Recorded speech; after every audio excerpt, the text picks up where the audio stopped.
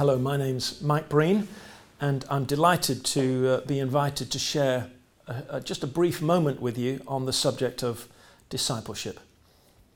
Discipleship, of course, goes back to Jesus. He called his first followers to be learners. That's what the word disciple really means, being learners, people who will learn the life of Jesus, not just what it is that he knows, but learn to be who it is that he is. That's the key. Being a disciple is more than just information. It's also to do with imitation. When Paul was writing to the Corinthians in 1 Corinthians chapter 4, he said, "You have many guardians in Christ." And that word is a very interesting word in the New Testament. The word is pedagogos. It means the person that takes care of children and trains them in their letters and numbers. Paul says there are lots of people in your life who can do the job of giving you good information.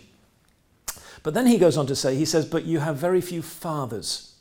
And then he says, because I'm your father, I want you to imitate me. Imitate my life, because by imitating my life, you'll be imitating not only what I do, but also what it is that I believe in. And so he sent his disciple Timothy to them so that they would see again in the life of another disciple what it means to be a disciple of Jesus like Paul was. So it's really important that as we look at the subject of discipleship, that we recognize that, yes, it is vital that we have the right information about Jesus, and of course we get that from the Bible. We get that from the New Testament, from the Gospels. We have the right information, and that information, the Word of God, is forming us and shaping us the way that we think. But also we have models that we imitate.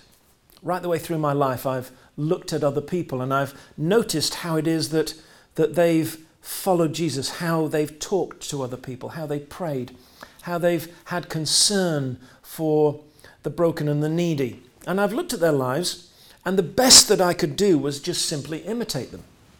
Now, you might think that imitation is an insincere form of spiritual formation. You know, you're imitating the life of another person, and you may not believe what it is that the other person believes. But of course, you can act your way into thinking correctly about something.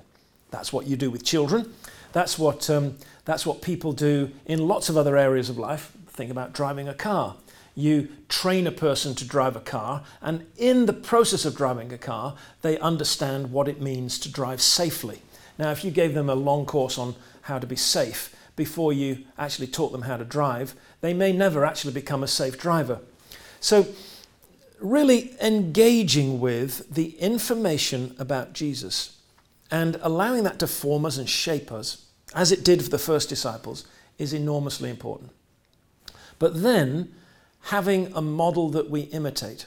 We look for other people and we look for their lives and we say, I'm going to imitate that particular characteristic in that other person, because in that characteristic, they look like Jesus. Now, of course, then it may come to us. Maybe some folks are actually imitating us. Well, the truth of it is, of course, that everybody's imitating you in your life to one degree or another. The way I've often described it is this, that all Christians look like shepherds from behind and sheep from the front. You know, if you look over your shoulder, you'll generally see somebody else who's looking to you for an example. There's at least one other person. And when they're looking to you for an example, they're looking to you for a pattern that they can imitate, a model that they can imitate. Now, those of you who are Wesleyans will know that this is foundational to being a Wesleyan Christian. This is the way that Wesley functioned right from the very beginning with the Holy Club, and then on through the small groups that they called class meetings and societies in those days. They were the places where mature Christians offered their lives not as a perfect example, but as a living example of what it means to follow Jesus. So, information, the right information about Jesus so that we can follow him. Imitation, the pattern of life that we want to model our lives upon. And then as we put that together in our life, a disciple begins to do the final step, which is to innovate. So information and imitation leads to innovation in our lives.